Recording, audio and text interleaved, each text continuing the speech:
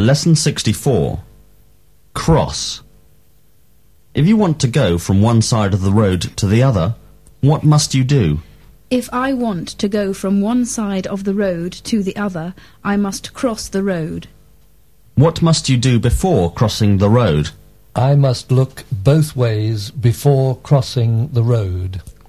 If you wanted to go from here to Scotland, would you have to cross the sea, or would you be able to go all the way by land?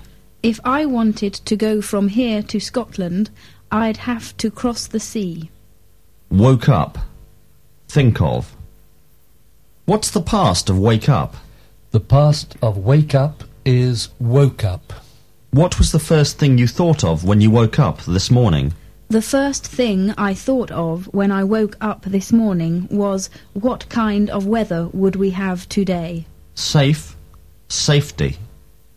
What's the opposite of the word dangerous? The opposite of the word dangerous is safe. Do you think life generally is safer these days than it was in the past? Yes, I think life generally is safer these days than it was in the past.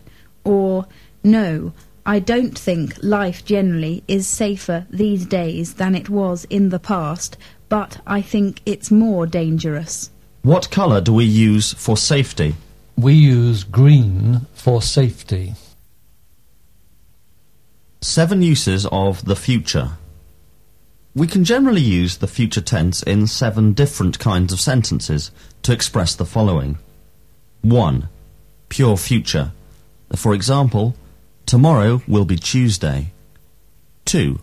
Promise. For example, if you are a good boy, I will give you, I promise to give you, some money. 3. Determination. For example, my mother says I mustn't go to the cinema this evening, but I will go. 4. Polite request. For example, will you open the window, please? 5. Willingness. For example, will you open the window, please? Yes, I will. 6. Offer of service. For example, shall I open the window for you? 7. Suggestion. For example, shall we go for a walk this afternoon? When expressing a determination to do something, we must put a heavy accent on the word will. I will go to the cinema this evening expresses a pure future, whereas I will go to the cinema this evening expresses a determination. For an offer of service and a suggestion, we use shall and not will because they are first-person interrogative. What are the 7 different uses of the future? The 7 different uses of the future are pure future, promise, determination, polite request, willingness, offer of service, and suggestion. Give me an example of each, please. 1. The train will arrive at 7 o'clock. 2. I will be here at 6 o'clock. 3. I won't go. I shall remain. Or, I shan't go. I will remain. 4. Will you go and get me a pen from the next room? 5. Yes, I will. 6. Shall I help you with your exercise? 7. Shall we have a meal in a restaurant after the theatre? Lay. What's the past of the verb to lie? The past of the verb to lie is lay. How long did you lie in bed for last night? I lay in bed for 8 hours last night. Sir, madam, customer, officer, title, lady, gentleman, Jane.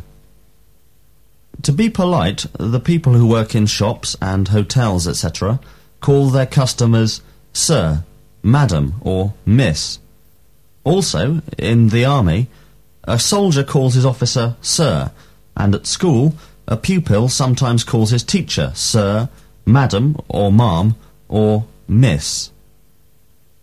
What do the words sir and madam mean, and when are they used?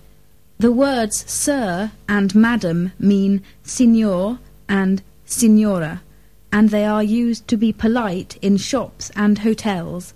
in the army, and at school. Sir and lady are used as titles. For example, Sir Winston Churchill and Lady Jane Grey. When we do not know a person's name, we say, for example, "Who's that gentleman speaking to Mr. Thomas?" or "Who's the lady who came into the room a few minutes ago?" Give me examples of sir and lady used as titles. Some examples of sir and lady used as titles are Sir Francis Drake, Lady Astor. Give me examples of gentleman and lady used when speaking about a person we don't know.